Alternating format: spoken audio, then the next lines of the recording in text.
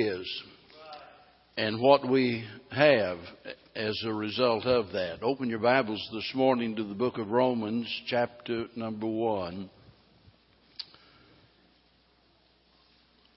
I think every week, every pastor, as he prepares the message, always has in mind the hope that, that certain people will be there, because whether you look for it or not, you over a period of time get to know people and understand something about what their needs are. You don't prepare the message to direct it at a certain person or anything, but there's always that hope, because even as you're working on the message, you're thinking, oh, wow, I hope so-and-so's here today. And as I wrote the pastor's pen this week, it was with that hope that God would just, in some way, bring exactly those that need the message. And then as I worked on the message, I thought of that. Well, other than pray, I can't do anything about who's here and who's not. And I don't select my sermons on the basis of who's here and who's not. Well, you get to play in that game, and after a while, you're so totally confused, you don't know what to do. So I just do what God puts on my heart. And I can't think of any more important and inspirational message than the subject of the message this morning. And that is the gospel, the glorious gospel. The Bible says a great deal about it. Here in Romans chapter 1 and verse number 1, you'll notice that it's called the gospel of God. That speaks about the origin of it. That's where it came from. In verse number 16, it speaks about the gospel of Christ. He is the theme of the gospel. In Acts 20 and verse number 24, it is called the gospel of grace. That tells us about the character of the gospel. In Ephesians 1 and verse number 13, it says the gospel of your salvation. That has to do with our personal appropriation of the gospel. In Ephesians 6 and verse 15, it's called the gospel of peace. That has to do with the fruit of the gospel. In Romans 2:15, Paul says it is my gospel, speaking about the responsibility of the one who possesses it. But in 2 Corinthians 4 and verse number 4, it is called the glorious gospel. That speaks about its intrinsic worth, the value, the worth of the gospel. And that's what we're talking about this morning. And so here is a subject that stands head and shoulders above all others. You could say this subject is what Mount Everest is to the other mountains, what the Nile is to the other rivers, or what Jupiter is to all of the other planets in our solar system. And that's why the Bible calls it the glorious gospel. And again and again and again, he emphasizes the fact that it's not just good news, but it is glorious. And if there's any one message the world needs to hear, this is it. If I could address all of the heads of state from all of the nations on earth, what a privilege that would be, to be able to stand before them and to say anything that I pleased. The one thing above everything else I would have to say is the gospel of Jesus Christ. That would be my message. I wouldn't have anything to say about how we're going to try to get all of the nations together in peaceful coexistence. I wouldn't, as important as it is, I wouldn't have anything to say about how we're going to feed all of the hungry. As important as it is, I would not have anything to say about how we're going to get rid of all of the nuclear warheads in the world today. The one thing above everything else would be the gospel of Jesus Christ. And of all of the places from the Bible that the gospel is mentioned, you could not do any better than the book of Romans. Donald Gray Barnhouse famous Bible teacher many years ago, said Romans has the most complete diagnosis of the plague of man's sin and the most glorious setting forth of the simple remedy. And he was exactly right. Mark it down. No person, regardless of how many degrees they have, no person is well educated unless they're familiar with the Bible. And no one is well grounded in the Bible unless they're familiar with the book of Romans. It is just that important. Well, naturally, we don't have time to study the entirety of the book of Romans, but this morning, I want you to look at two verses. Verse number 1 and verse number 16. Verse 1, Paul, a servant of Jesus Christ, called to be an apostle, separated unto the gospel of God. Now, verse 16, for I am not ashamed of the gospel of Christ, for it is the power of God unto salvation to everyone that believeth, to the Jew first and also to the Greek.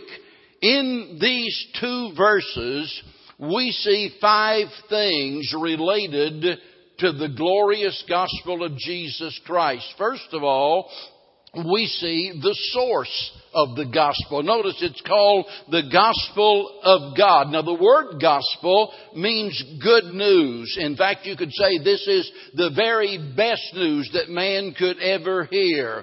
And like all good things, it originated with God. The good news is that God devised a means whereby sinful man can be reconciled to a holy God. That's man's greatest need. And God has provided exactly that. If we were left to ourselves, we would not and we could not ever come to God. We could pool all of our education and abilities and skills and everything together and work in some effort trying to get from here to heaven, and we would never make it. We could give every penny we had, and we could never purchase a place in heaven. We could do every good deed imaginable and never earn a place in heaven. But God took it upon Himself. He took the initiative to prepare for us a way that we could have our sins forgiven, be reconciled to Him, and have a place in heaven. Now, we wouldn't do that. We couldn't do that. You'll remember that when Adam fell, the first thing Adam did was not for him to seek after God and to confess his sin. The first thing Adam did was to hide from God. Now you would think, that he would come to his senses and realize, I've made a horrible mistake and, I've disobeyed God. I need to make this right with God, and he would search out God. But instead of that, he is hiding from God, and God began a search for him. Now understand, God knew where Adam was, and remember the question was, Adam, where art thou? Now, God knew where he was geographically. God knew where he was spiritually. And God is trying to draw out from Adam a confession of the fact that he is now a fallen person. God is trying to get Adam to see himself as God sees him, as a sinner in need of forgiveness. But Adam's hiding from God, and that's exactly what people have been doing all down through the ages, hiding from God. They might be religious, but they're hiding from God. We could not ever come to God, because when you come to God, you have to come to God on His terms. And that's where the problem is. We refuse to do that. The only way that anyone can come to God, according to what the Lord says in the Gospel of John, is that God draw him. He said, no man can come to me except the Father which hath sent me draw him. You say, well, how does He do that? Well, chapter 6 and verse number 44 tells us that it is by the Word of God that He draws us to Himself. The source of the gospel is God Himself, and God is expressing to us the greatness of His concern for our spiritual need, and He draws us through the preaching of His Word.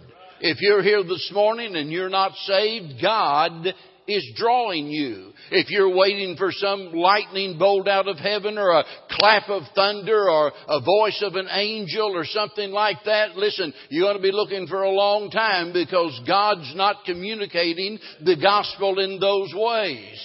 You know, God could enable a woodpecker. I had a woodpecker yesterday morning. I was sitting in the office and got a metal gutter out there, and that crazy woodpecker will get up there, and why he's pecking on a metal rain gutter, I'll never know, but it sounds like a Tommy gun out there going off, you know, and you would think he'd beat his brains out, but he just keeps going. You know, God has the ability that He could have given the woodpecker the ability to tap out the gospel in Morse code. But He didn't do that, did He? God has the ability that He could have written the gospel in the sky. But He didn't do that. Was it that God's unconcerned? Not at all. God has revealed to us the way to heaven through the gospel of Jesus Christ. That is the good news. We might gather together in a meeting like this and preach 1,001 different things. We might enjoy ourselves. The preacher can get up and tell a bunch of sob stories about things that'll bring tears to your eyes. But listen, if we don't get back to the gospel of Jesus Christ, it'll all be in vain. Never forget, the gospel is glorious because it's God-given. He gave the gospel. But not only do we see the source of the gospel, we see the subject of the gospel. In verse number 16, notice what he says, that it is the gospel of Christ.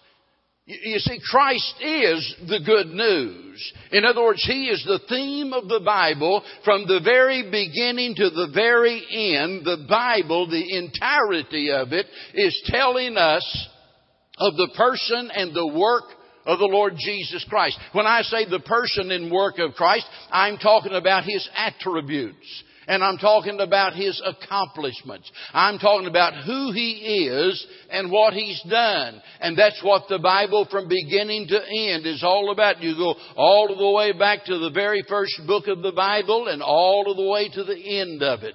It's like a poet said many years ago, I see my Lord in the Bible whenever I chance to look. He is the theme of the Bible, the center and the heart of the book. He is the rose of Sharon and the lily fair. Whenever I open the Bible, the Lord of the Bible is there. He in the book's beginning gave the earth its form. He is the ark of safety to bear the brunt of the storm, a burning bush of the desert and the budding of Aaron's rod. Whenever I open the Bible, I see the Son of God, a lamb upon Mount Moriah, the ladder from earth to sky, a scarlet cord in the window, the serpent lifted high, the smitten rock of the desert, the shepherd with staff and crook. Yes, the face of my Lord I discover whenever I open this book. He is the seed of the woman, the Savior virgin born. He is the Son of David, whom men rejected with scorn, the Lord of eternal glory, whom John the Apostle saw, the light of the celestial city, the Lamb without spot or flaw, the bridegroom coming at midnight for whom His people look. Yes, whenever I open the Bible, I see my Lord in the book. So many times we talk about the way of salvation and the plan of salvation, as you know, as we talk about and refer to it sometimes as the Romans road plan to salvation and things of that nature. But let us never forget that salvation is not in a plan, it's in a man, it's in a person, and that person is the Lord Jesus Christ. He is the subject of the gospel. You can't preach the gospel gospel without preaching Christ. You can't preach the gospel without talking about His excellencies. You can't preach the gospel without talking about the shedding of His blood for the remission of our sins. He is the subject of the book of the Bible and the gospel of God. Not only that, but in verse 16, we see not only the source of the gospel and the subject of the gospel, but here we see the sufficiency of the gospel. It says, it is the power unto salvation. You see, the gospel does what nothing else can do. It doesn't just tell us of Christ, it takes us to Christ. Are you with me? In other words, it doesn't just proclaim the way of salvation, it provides salvation. It doesn't just describe what Jesus did, it draws us to Him. The word power is a word that we get the English word dynamite from. The Greek word is dunamis, dynamite. And it's speaking about inherent power. It's talking about the power that is inherent in a thing by virtue of its nature. It has to do with power in action or the power to accomplish. And you see, it would be impossible for anyone to ever be saved without hearing and receiving the gospel of Jesus Christ. It's the power of God.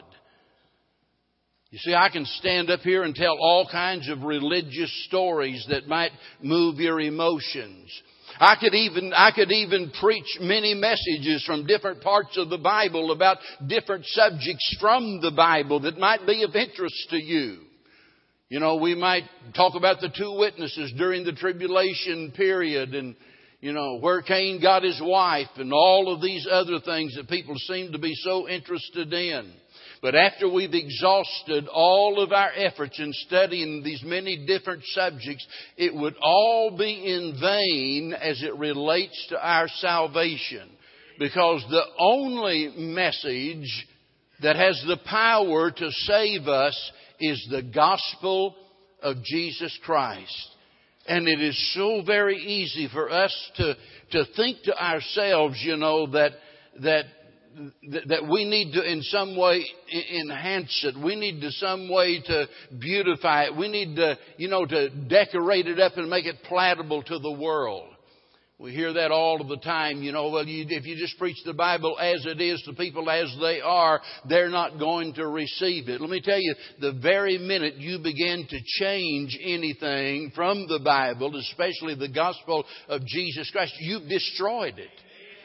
And that's why Paul said, though we are an angel from heaven, preach any other gospel unto you than that which you've received from us. He said, let him be accursed. Because when you add to it, when you take away from it, you've destroyed it.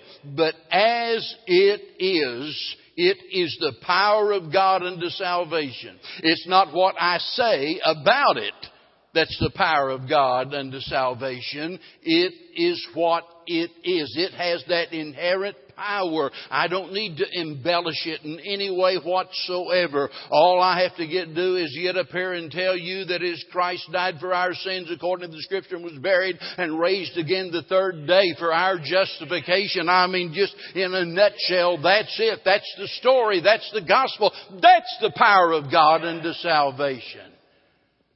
So we see the sufficiency, and we need never doubt that.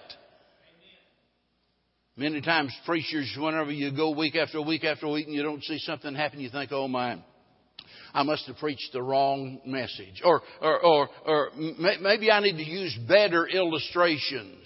Or maybe I need to use more illustrations. You know, I've heard so many famous preachers, and many of them that down through the years I've met and I've heard preach, and it just seems like everybody's on their bandwagon about what a wonderful preacher they are. And as I've listened to those messages, 95% of their messages is nothing but one story after another story after another story. Let me tell you, that is not preaching the gospel of Jesus Christ. That's not what Paul meant whenever he told Timothy, preach the Word. Preach the Word. That's the message that's going that's going to meet the needs of man. Raise him up out of the mire of his sinfulness and set him on the solid rock of God's faithfulness. That's the only hope he has of heaven. Sufficiency of the gospel is Jesus Christ. Now, notice verse 16 again. And here we see the scope of the gospel. Notice it's the power of God unto salvation to everyone. To everyone. I'm so glad that's in there. Doesn't make any difference who you are. Doesn't make any difference what color your skin is. Doesn't make any difference where you are on the social ladder, whether you're on the top rung or whether you're on the bottom rung. Doesn't make any difference. It doesn't make any difference whenever it comes to the degree of your morality, your standards and your values and things of that nature. It doesn't make any difference when it comes to national barriers. You can be from any place having done absolutely anything. But look, nobody is excluded except those who refuse. The gospel is the power of God. Notice he said, for everyone. That's why I often say you can never speak to the wrong person about Christ. It doesn't make any difference what they've done. You can go through the prisons and speak to those men and women there. And if you could just listen to the stories and hear about the horrific sins that they have committed and the crimes that they have done, it would just literally make you sick to your stomach. But the most vile, disgusting, filthy sinner on the face of this earth is somebody that Jesus Christ bled and died for. It's the power of God unto salvation to everyone. That's the scope of it. It reaches the entire world. But notice another reason why it's glorious, and that is the simplicity of it. It's the power of God unto salvation to everyone. Notice what he says, everyone that believeth. And again and again and again and again throughout the New Testament we find that same thing being affirmed, that salvation is the receiving of the gospel of Jesus Christ by believing. You see, God made salvation as easy as possible. But don't let that fool you. That doesn't mean it's not serious. It's simple, but it is the most sublime message, the most serious message in all of the world. And the only way you can ever belong to God is to believe the gospel. Salvation is by grace, not goodness. Salvation is by merit or mercy, not our merit. It's not based upon our attainments, but rather upon God's acceptance. And the Bible says that we are accepted in the beloved. It's not a matter of how we behave. It's a matter of what we believe. I think about Paul and Silas there in the Philippian jail, and at midnight when God began to shake that place and he set the prisoners free, and the jailer runs in and says to them, in fear of his life, says to them, sirs, what must I do to be saved? Boy, if ever a man had a platform to elaborate on all of the different religions of earth, Paul has it. I mean, this guy is all ears. Just tell me what to do to be saved. And boy, Paul sums it up, and gets right to the bare bones fact. He said, believe on the Lord Jesus Christ, and thou shalt be saved. It doesn't get any more simple than that. Listen, that is the only way that you can receive the gospel of Christ. It's not a matter of believing and getting baptized. It's not a matter of believing and joining the church. It's not a matter of believing and then doing certain good works. Listen, none of those things would ever bring salvation. It's just believing. It's simple, childlike faith. Last week, I spoke about God's goal. And God's goal is what? Well, to get this good news, this gospel message into all of the world. Now, think about what God could do. God could give us a cure for cancer. That wouldn't be any problem at all. He could do that easy. I mean, we got these scientists racking their brains trying to figure out how we can cure that horrible disease. And God can do that in a split second and say, here's your cure for cancer. This will take care of it. But He hasn't done that. God could direct us to a fountain of youth.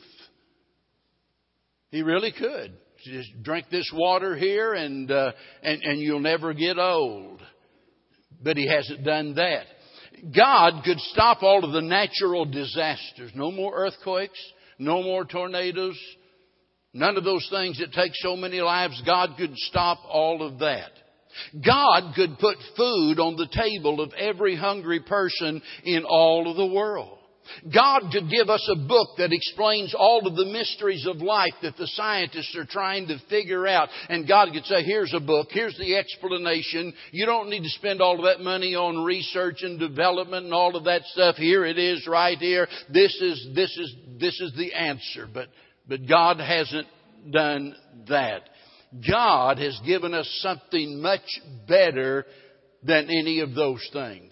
If you lump all of those things I just mentioned together, God has given us something of greater value in the gospel of Jesus Christ than all of those things, and that is the blessed Bible that declares the glorious Gospels. And listen, as sinners, we need to receive it. Because there's no other way to be saved. If you're here today and you've never trusted Jesus Christ as your Lord and Savior, please understand you're going to die and go to hell unless you receive the gospel as the means of salvation. You must receive it. Not just memorize it, but receive it. Not just quote it, but receive it. Not just sing about it, but actually receive it and trust in the shed blood to save you. As the sons of God, we need to rest in it because we can't add anything to it. That's enough. I've often said, and I'm sure some folks don't really understand and think I'm just being a smart aleck, but I'm really not. I've often said that if I die and go to hell, it'll be God's fault. It's not going to be my fault because I know what God promised, that whosoever shall call on the name of the Lord shall be saved. That salvation is by grace through faith.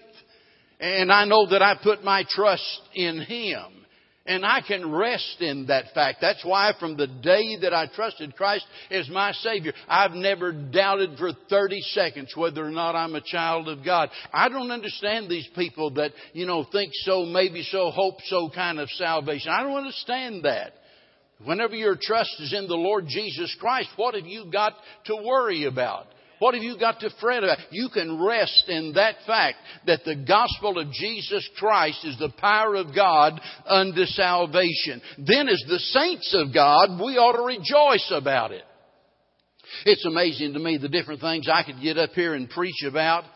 And boy, I'm telling you what, there'd be some people that'd just be bubbling over. And some people would just be busting at the seams. And some people would be happy about this and happy about that. And you get up here and just preach the plain, simple gospel of Jesus Christ.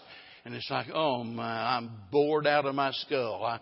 I wish he'd get on to something else. Let me tell you, there is nothing else to compare with the glorious gospel of Jesus Christ. We ought to rejoice in that fact. And then as the servants of God, we need to relay that information to the rest of the world. If that's God's goal, it ought to be our purpose in life.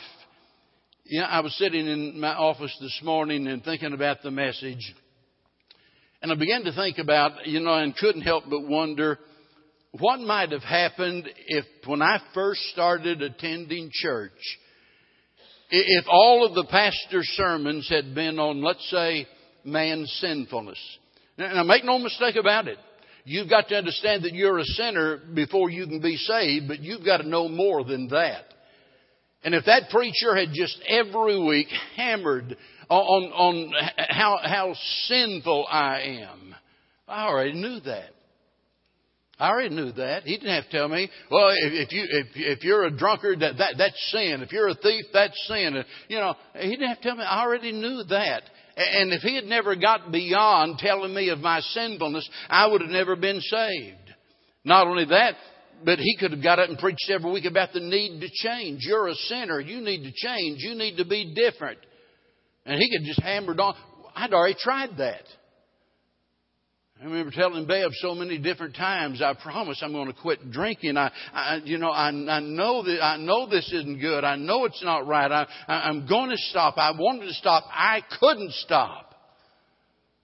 I tried that. And if all he did was harp about how I need to change, it would have never been of any benefit. He could have stood up every week and preached about world conditions, but I didn't care about that. Not at that point in my life. I didn't care who was president. I didn't care what was going on in the world, because the only world I was concerned about was this little world in which I lived, of which I was the sinner. It wouldn't have helped me one bit. He could have stood up and preached about why Christians ought to be Baptist. Well, I didn't know anything about that. That wouldn't help me. He could have stood up. He could have talked about, the importance of the deeper life. I'd have never understood that.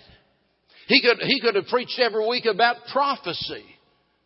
And as important as that is, I would have just come to the conclusion this might be some kind of crazy cult. Talking about people all of a sudden going, whoo, in a moment, in the twinkling of an eye, and disappearing from the earth. And I would have written him off as some kind of a weirdo. You'd have never got me back there preaching that. And I'd never been to church. I didn't know anything about the Bible. And as I sat there this morning, I thought to myself, I am so thankful. I am so glad that he preached the plain, simple gospel of Jesus Christ. And over again, he hammered home the truth regarding the greatness of God's love and the sufficiency of Christ's sacrifice. All of those other subjects might be important, but listen, until a person hears and receives the gospel of Jesus Christ, none of those things really matter. And boy, when he showed me Romans 5 and verse 8 as he was preaching from the pulpit, but God commendeth his love toward us in that while we were yet sinners, Christ died for us. And that was the verse that God used to just break down the pride of my heart and the barriers in my life. To think about, God loved me while I'm a sinner. I mean, God loves me now like I am. And Christ died for me. And that was the one thing above everything that I couldn't resist. That's the power of God unto salvation to every man that believes. Let's stand together. Father, we've done our very best this morning to say the things that you put on our heart. And I realize today more than ever that it's not what I say about your word, but it is the power of your word that's able to accomplish your will. And I just pray this morning, Lord, my heart breaks to know that there are folks that are in desperate need of listening to what has been said here this morning, and they're not here. And Lord, I just pray some way, somehow, that you'll help me or someone get through to them, that they'll see their need and be saved. But Lord, I also know that you never put a message on a preacher's heart but what somebody needed that message. And because of that, I have every reason to believe that there's someone here this morning that has never received by faith the glorious gospel. Someone that's not saved. And Lord, this is their opportunity. This is their day. And I pray that the Holy Spirit will draw them and bring them to the place of salvation right here this morning. And Lord, for those of us that have been saved, God, help us to rejoice in it and to get that message out to the rest of the world before it's too late. For we beg it in Jesus' dear name. Amen.